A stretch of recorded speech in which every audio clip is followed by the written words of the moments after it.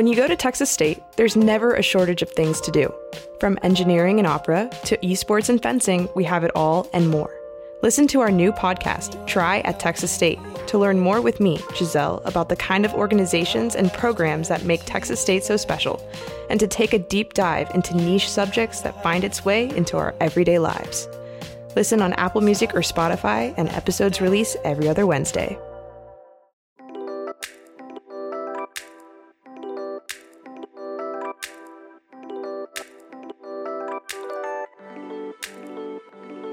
Hi everybody, my name's Giselle and I'm the digital marketing strategist here at Texas State University. You're listening to Office Hours and today I'm here with Tony. Tony, what's up?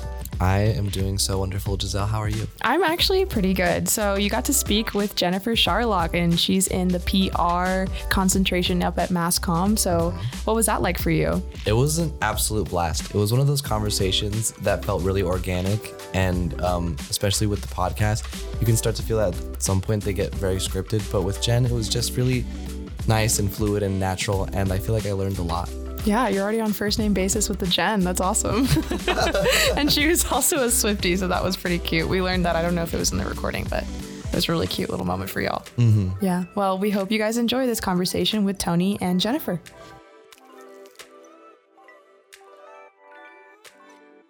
Can you please tell me your name and what you do here at Texas State? Sure. My name is Jennifer Scharlach, and I am an assistant professor of practice for the School of Journalism and Mass Communication, specifically in public relations. Ooh, okay. I love that. For just the icebreaker here, I want to know, when do you feel the most happy? This is sort of out of the blue, so I'll go ahead and answer first. I am my most happiest when I am creating something. I like having my friends around. We don't even have to be really interacting with each other, just sort of sharing the space, all creating something, doing things we love. What about you? Who's there? What are you doing? When are you most happy? I think the happiest I am is really surrounded, again, like you said, by people that I enjoy and love and care about. I am a people person. I really gain my energy from other people being around me. Like you, I'm a creative, and so I really enjoy being able to bounce ideas off of each other and really get that just synergy of being able to be like, wow, that's such a great idea. And really, my family is a huge part of my life. I enjoy spending time with them. I also love gardening, which I figured that out over COVID, which was a lot of fun.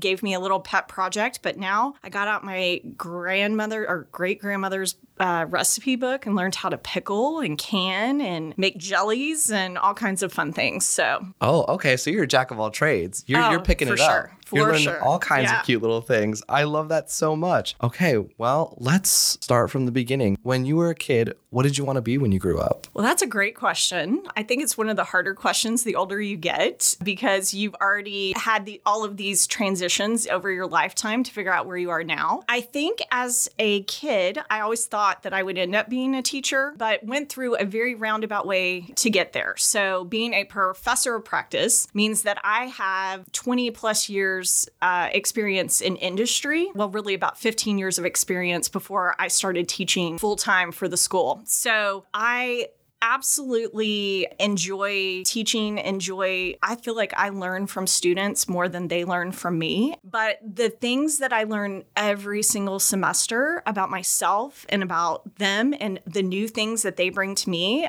are just amazing. Awesome. What was your very first job? So my very first job, I am a double grad of Texas State University. So my undergrad is a PR degree. My master's is also from Texas State. I got that in strategic communication. I started working for the Seton Healthcare Network in their marketing and planning division and loved it. So one of the things I was really interested in college here at Texas State was event planning. So I had some internships with the Tanger Outlet Mall and the McCoy's Building Supply Corporation, and got a lot of experience doing public relations and in particular event planning. Well, they saw that on my resume, and they had a little program called the Austin Safe Kids Coalition, which at the time had about 5 coalition members. So they let me take on that little program. And by the time I left 5 years later, it had 30 community members that were a part of it. And instead of doing like 2 events a year, we were doing about 30 events a year. Oh, you got in there and you slayed. You absolutely changed it. That's so good. And such a good cause, too. Love that as your first job. What was the scariest and most exciting part about going into college? So I come from multi-generation of college graduates. So I'm going to say I'm one of those people. It wasn't like if, but when and where I was going. I feel like I had the expectations of this is something you're going to do, and you need to know what you're going to do. So I think for me, it was kind of finding my path. What was the college experience like for you, and did it live up to what you imagined? What did you think the college experience was going to be like for you? I thought that it was going to be way easier than it was. I was a very straight A student in high school, honors student, didn't really have to study. But when I got to college, that was a whole different situation. I didn't have the study skills to be able to pick up on the nuances that you have in a college classroom. Somebody's not there to necessarily hold your hand if you're not understanding. They're not going to say, hey, I think you need to stay for tutorials. No, you're the one that has to take the initiative. Right. I think especially in college, a lot of people learn quickly that you're going to get what you put into it, that if they just take that extra step of effort, they'll go like that much further. Oh, for sure. You've already sort of gotten into this, but I'd love for you to elaborate. But how did you get into nonprofit work? Okay.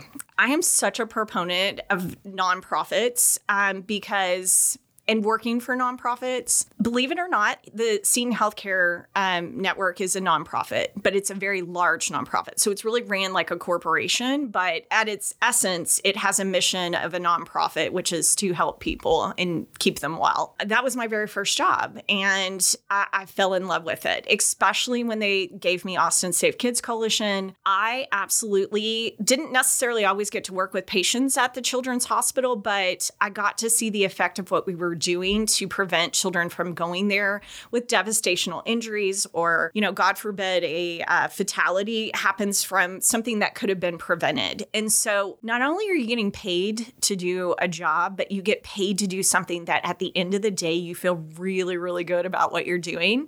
So for me, that was huge. And it was part of what motivated me to not only do a good job, because it wasn't just like I was working for a paycheck, but I was doing something that mattered to other people as well. Do you have any memorable moments from times before you became a professor that you now use as teachable moments? Oh, all the time. So I feel like if there's one thing that I can provide for students, it's, letting them know that we're not perfect and giving them examples of that. So dealing with governmental entities like the Lower Colorado River Authority or here at Texas State, there have been some times where not anything that we've done, but because things were happening that we've had certain crises that we've had to deal with. And I think that's important. There was one time that I sent out an email. We had a brand new database that was connected to our website, like the back end. So we would be able to have very pretty emails that we sent out to people. Basically, they could log into their account. And instead of sending it to the list that I had pulled from our database, like I had excluded everyone I wanted to, but it included people that weren't even alumni of the university. And so it went out to people that were like, why are you sending me this email that says alumnus? And I'm like, are you not intelligent? Like, what is happening here? And so we had it was then I automatically was like, oh my goodness, this went out to way more people than I thought it did. So it really allowed me to, I had to own the mistake. I had to ask for more training because that was, so it was like figuring out the process of crisis communication, but also having ownership of it, but not just stopping there and saying I was sorry. How am I going to fix it? And then how am I going to make sure this never happens again? We love accountability and we love failing forward. She's my favorite teacher of all time. If you could talk to the 20-something-year-old version of yourself, what would you tell her? I think I would tell her to have a lot of confidence in herself. I think about just my early days as an employee, not having imposter syndrome, right? Like, if you have an idea, speak it. Don't be afraid to give an idea. Don't feel like you're not experienced or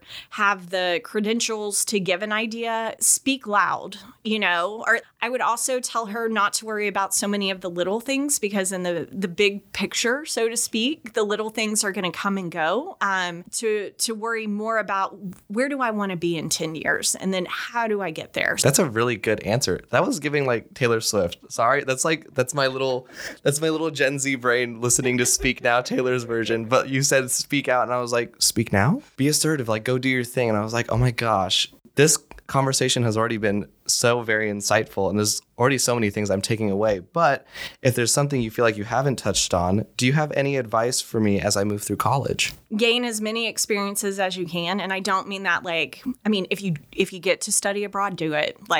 I totally do it. But I think when people think experiences, they're thinking big experiences. If somebody asks you to join something or, even stopping and just having conversations with people, like just little things like getting a drink at Sonic and really thanking the person who walks it to your car, making a difference in being kind to people, I think is huge. There's so much like kindness that is spewing out of you in words right now.